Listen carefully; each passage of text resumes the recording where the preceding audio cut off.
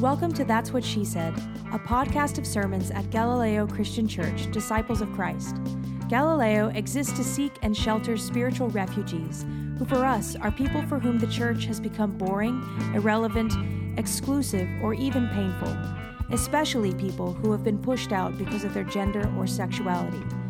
If you yourself are a spiritual refugee, we're especially glad you're listening. We're in the severalth week of this worship series. I lose track. The Cries of Our Hearts. We are reading over these several weeks through Mark's gospel, really the third quarter of that gospel. It's the end of Jesus' embodied ministry, and there is escalating tension as he travels eventually southward to Jerusalem. And in this section of the gospel, chapters 8, 9, and 10, Mark has Jesus try 3 different times to tell his friends what is about to happen to him. These 3 discussions of his fate are called passion predictions, where passion is from the Latin passio. It means suffering. And I say that he tries 3 times because it really doesn't go all that well in terms of their understanding of what he's actually saying. So in chapter 8, from a couple Sundays ago, you might remember he told them all this for the first time, his first passion prediction, and Peter pulls Jesus aside and rebukes him, telling him that he ought not say things like that God won't give him more than he can handle. Everything will be fine. Jesus strongly rejects the sunshine that Peter is blowing up his ass, calling him Satan, actually, for trying to make his own discomfort disappear. To get the other 2 passion predictions on the table tonight, we're going to have a 2-part reading, one part from near the end of chapter 9, and then another part from the end of chapter 10. And we're pairing them together tonight because Jesus' best friends are so spectacularly bad at hearing him, and I think maybe we have a shot at being better at it than that. The theme for tonight is we cry out to be known. Part 1 is from Mark chapter 9. They went on from there, that is to say, the mountain of transfiguration, and passed through Galilee. He didn't want anyone to know it, for he was teaching his disciples, saying to them, "The Son of Humanity is to be betrayed into human hands, and they will kill him. And 3 days after being killed, he will rise again." But they did not understand what he was saying, and they were afraid to ask him. Then they came to Capernaum, and when he was in the house, he asked them, "What were you arguing about on the way here?" But they were silent, for on the way they had argued with one another who was the greatest. He sat down and called the 12 and said to them, "Whoever wants to be first must be last of all, servant of all." And then he took a little child and put it among them, and taking it in his arms, he said to them, "Whoever welcomes one such child in my name welcomes me. And whoever welcomes me welcomes not me, but the one who sent me." John said to him, "Teacher, we saw someone casting out demons in your name, and we tried to stop him because he was not following us." But Jesus said, "Don't stop him. No one who does a deed of power in my name will soon afterward be able to speak evil of me. Whoever's not against us is for us. Truly, I tell you, whoever gives a cup of water to drink, gives you a cup of water to drink because you bear the name of Christ, will by no means lose the reward." Part 2 from chapter 10. They were on the road going up to Jerusalem, and Jesus was walking ahead of them, and they were amazed, and those who followed were afraid. And he took the 12 aside again and began to tell them what was to happen to him, saying, "See, we're going up to Jerusalem, and the Son of Humanity will be handed over to the chief priests and the scribes, and they will condemn him to death, and then they will hand him over to the Gentiles. who will mock him and spit upon him and flog him and kill him. And after 3 days, he will rise again. James and John, the sons of Zebedee, came forward to him and said to him, "Teacher, we want you to do for us whatever we ask of you." And he said to them, "What is it you want me to do for you?" And they said to him, "Grant us to sit, one at your right hand and one at your left, in your glory." Jesus said to them, "You don't know what you're asking. Are you able to drink the cup that I drink, or be baptized with the baptism that I'm baptized with?" They replied, "We are able." And Jesus said to them, "The cup that I drink, you will drink. And the baptism with which I'm baptized, you will be baptized. But to sit at my right hand and my left, it's not even mine to grant, but it is for those for whom it has been prepared." When the 10 heard about this, they began to be angry with James and John. So Jesus called them and said to them, "You know that among the Gentiles, those whom they recognize as their rulers lord it over them, and their great ones are tyrants over them. But it is not so among you. Whoever wishes to become great among you must be your servant. And whoever wishes to be first among you must be slave of all. For the Son of Humanity came not to be served, but to serve, and to give his life a ransom for many." This is the word of God for the people of God. Thanks be to God. Some of y'all know that I have a fear of natural water, which I variously attribute to having been raised in the Texas Panhandle where there is no natural water, or to watching the movie Jaws when I was, frankly, way too little. But that fear was mitigated in my youth by my mom's status as a Red Cross certified lifeguard, a certification that she kept up during all the years of my childhood. So it was kind of psychologically perfect, having a phobia that could be answered by the strength of my mother's body and her love for me. Until the summer our family went camping at Possum Kingdom Lake. We didn't know anything about possums or lakes, and we were too broke for real to have any of the real fun in the sun that a Texas lake affords. But Mom and Dad found the money to rent a rowboat for the day, and out on the lake we went, all 5. My 2 siblings and I, in short order, became rather obsessed with the question of what would happen if the boat should capsize, throwing us all into the warm, muddy, lakey water. Or rather, we became obsessed with knowing who Mom would save first. Would she go with her gut, instinctively going for the smallest and the weakest, meaning my little brother, at least for a couple more summers? Or maybe my dad, as he would lose his glasses in the depths, leaving him functionally blind? Or maybe me, because my swimming was more like a desperate dog paddle? Or would she have the wherewithal to make a rational decision, rescuing Dad first and then the rest of us in descending order of age and strength, so we could each help with the effort to get the next littlest one back in the boat? Or, and this is what we suspected, would she save first the one she loved most? And who, we wondered and bickered over for the rest of that day, would that be? My sister, the one most like my mom, the peacemaker, the sensible one. My brother, the long-hoped-for boy, the most difficult birth by far, the cherished, or, depending on who you asked, spoiled youngest child.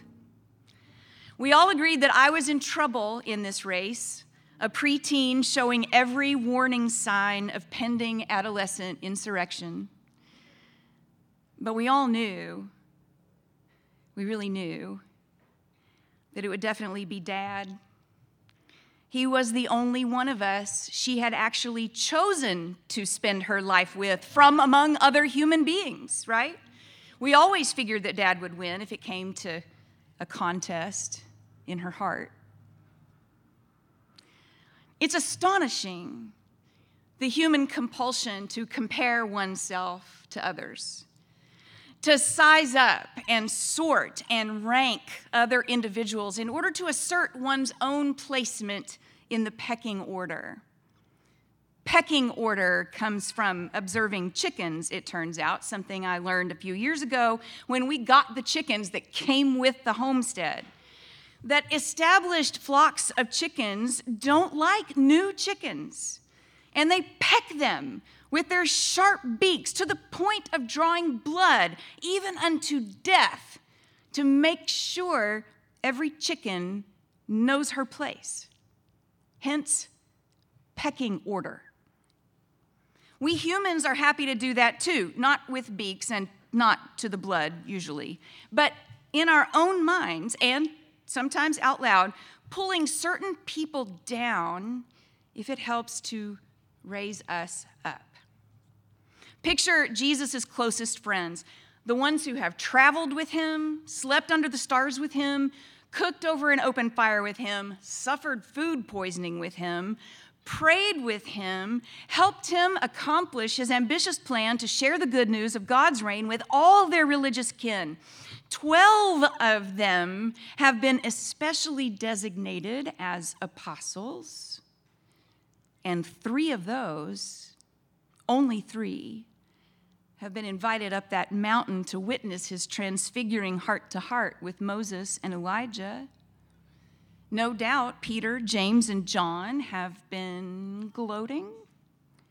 So now, as they travel, they're pecking at each other, arguing, Mark says, about which of them is the goat. And I would love to know what criteria they are using to rank their own greatness. Have they kept a tally of successful healings and exorcisms attributed to each? Are they counting baptisms, the way Church of Christ preachers at big tent revivals used to count how many they had dunked?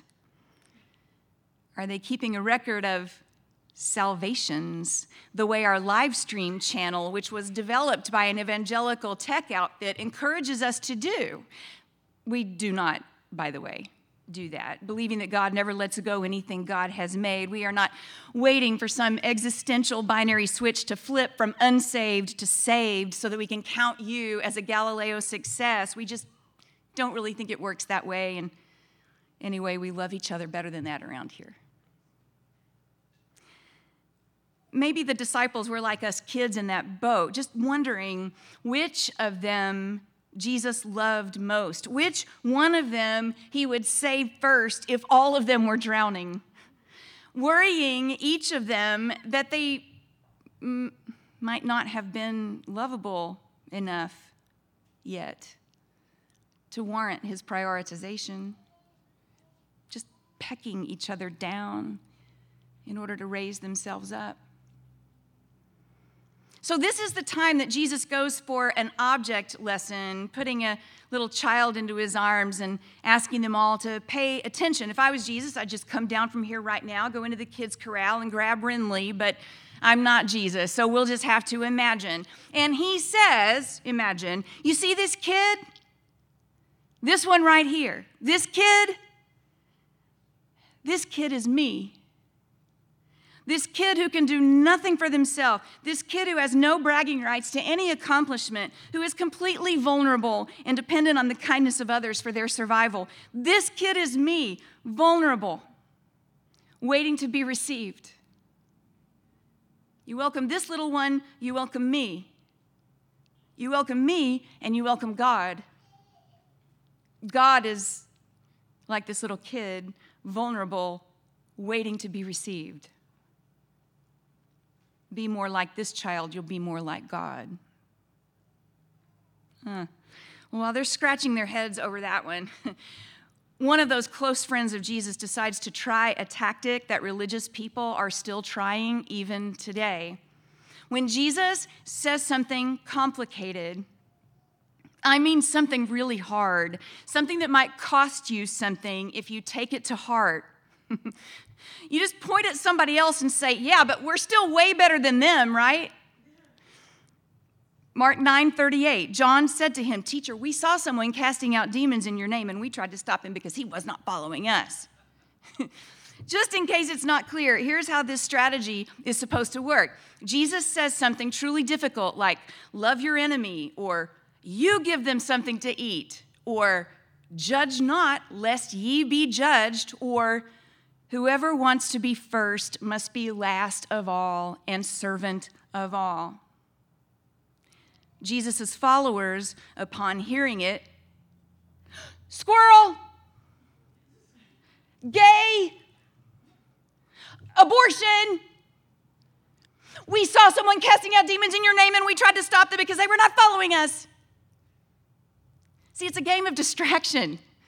You just point at someone else and their perceived screw-ups and deflect attention away from our own real screw-ups, hoping to rise in the ranks by comparison. You notice that Jesus is having none of it. He shuts down the competition, saying that's just not even the game he's playing. If they're not against us, they're for us. And anyway, more help from more people is better, right? And that should have been the end of it. Except it wasn't.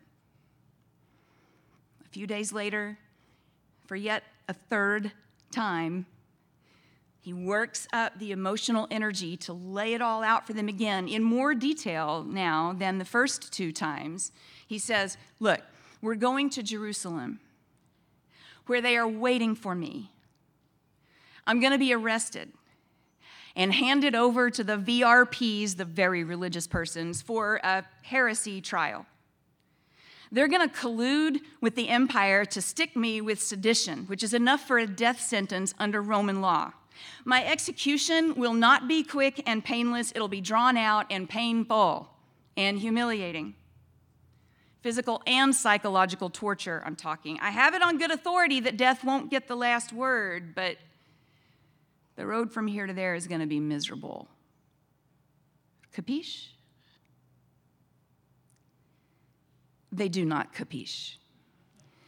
The brothers, James and John, like kids in a rowboat, not longing to be loved because they are so loved already and they know it, but longing to be loved more than everybody else, longing to be elevated above the rest because we find meaning in competition, because we derive our identity from winning, even if the only way to win is to tear everyone else down so we can climb over them, because more satisfying than a good meal is the satiation of our insecurities by asserting our superiority.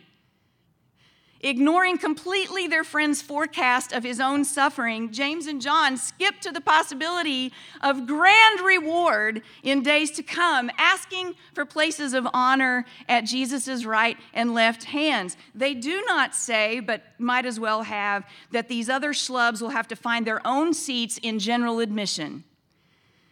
It is a galling request. One wonders why the other 10 are so mad at the sons of Zebedee when they hear about it later. It could be because no one should ask such a thing of someone who is vulnerable, naming their own worst fears about to come true. Or it could be because they just didn't think to ask for it first. One suspects that it is the latter, given Jesus' third and final explanation, that when you are with him, the pecking order is reversed, that the pecked on will be first and the peckers will be last. Notice with me that the disciples of Jesus again and again and again choose to define themselves in competition with each other and with everybody else. It's not enough to be good. They need to be better. It's not enough to be loved. They need to be loved most. It's not enough to be close to Jesus. They need to be closest to his heart and to be acknowledged as such. This is how they will know who they are. And then turn your eyes upon Jesus, who is almost overshadowed in these stories by the strutting disciples, their chests puffed out. He is almost drowned out by their loud, insistent voices, rebuking, arguing, asking. This is my son, the beloved, the voice on the mountain of transfiguration said, listen to him. And so we should. 3 times he has said to his friends, it's about to get bad. 3 times he has told them, I think it's going to hurt. Again and again and again, he has named his anticipation of suffering, predicted his passion. What does he want that they keep not giving him? Not for them to protect him, to keep it from happening. He's already decided to accept the inevitable consequences of living a life of love in a world so broken that it cannot receive him. Not for them to shush his fears and tell him the lie that it's all going to be just fine. I ask you, what does anybody want when they walk clear-eyed through the worst thing that's ever happened to them? Through the valley of the shadow of death, through their suffering, through their passion. Does it seem believable to you that what Jesus keeps asking for in his recitation of dread is compassion? Come with passion, suffering, to enter into someone else's pain, to suffer with the one you love? What if any one of them had stopped doing the calculus of their own self-esteem for a minute, shut down the mental competition for a minute, long enough to offer compassion for his passion? What if James or John or Peter had simply said, "Oh, Jesus. Oh, we had no idea. Oh, I'm so sorry for how much this hurts already. We're right here, right beside you. We'll go as far as we can with you. What you are about to endure, you don't have to endure alone." Indeed, friends, what if his repetition of his coming suffering was, in addition to being his true expression of an inevitable future he did not want, also an exercise for their atrophied compassion muscle, an invitation to a new and better way to identify themselves and everybody else? What if, in proximity to Jesus, competition is nonsensical and compassion is normalized? What if we are meant to opt out of every game where, for you to win, others have to lose? What if capitalism is as brutal as Squid Game, where your win comes at great cost to the losers? What if polarized democracy makes it impossible for us to recognize each other as members of the same human family? What if Instagram makes us or our kids hate our bodies by comparison with filtered fake photos? What if racism is perpetuated by a constant gnawing hunger to feel secure by feeling superior? What if the Olympics of wokeness makes us turn our brutality on each other? What if our religion lets us feel big by making small the ones who used to make us feel small? What if we just keep playing the same game, just with the script flipped so we come out on top? Listen, I've been protesting this sermon all week. I've been reminding Jesus that the competition for status is being brutally played all around us, and the stakes are high. People that I love stand to lose out there. They get knocked down by people who are scrambling to the top. We can't win if we refuse to play. I've been telling him. I've been telling Jesus. And he keeps telling me because, in case you hadn't noticed, he is relentlessly repetitive when he needs to be. That he knows this game. And he's already lost. He's already sunk to the bottom, pecked, betrayed, humiliated, and hurt, and killed, so that he could show compassion to us, suffer with us, vulnerable, waiting to be received. He hopes, I think, that if we can find some compassion for him in these stories, we can find some for everybody else in our world, including ourselves.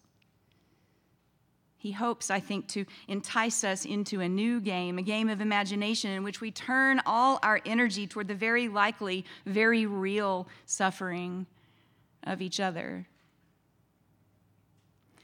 Be kind, the saying goes, for everyone you meet is carrying a heavy burden. No doubt there are systems, maybe even inside our own minds, that reward those who run past the heavy burdened to get there first. But that is not this system.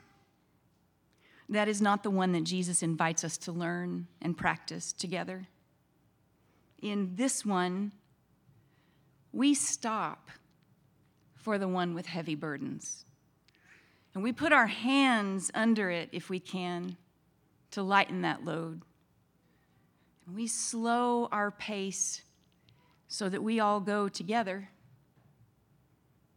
And we see that Jesus is just ahead, not too far, waiting patiently for us to catch up. Thanks for listening to That's What She Said. This podcast is preached almost always by our lead evangelist, Reverend Dr. Katie Hayes. Galileo Church has 5 missional priorities. We do justice for LGBTQ+ people and those who love them. We do kindness to those in mental and emotional distress and celebrate neurodiversity. We do beauty for our God who is beautiful. We do real relationship, no bullshit, ever. And we do whatever it takes to share this good news with the world God still loves. To support the production of this podcast and the ongoing missional priorities of this church, go to galileochurch.org and click on Conspire with Us. You'll have options to use your Venmo or PayPal, or use your credit card or bank account. Any amount helps, and if you're kind enough to share your contact information with us, we'll continually send you thanks. Peace.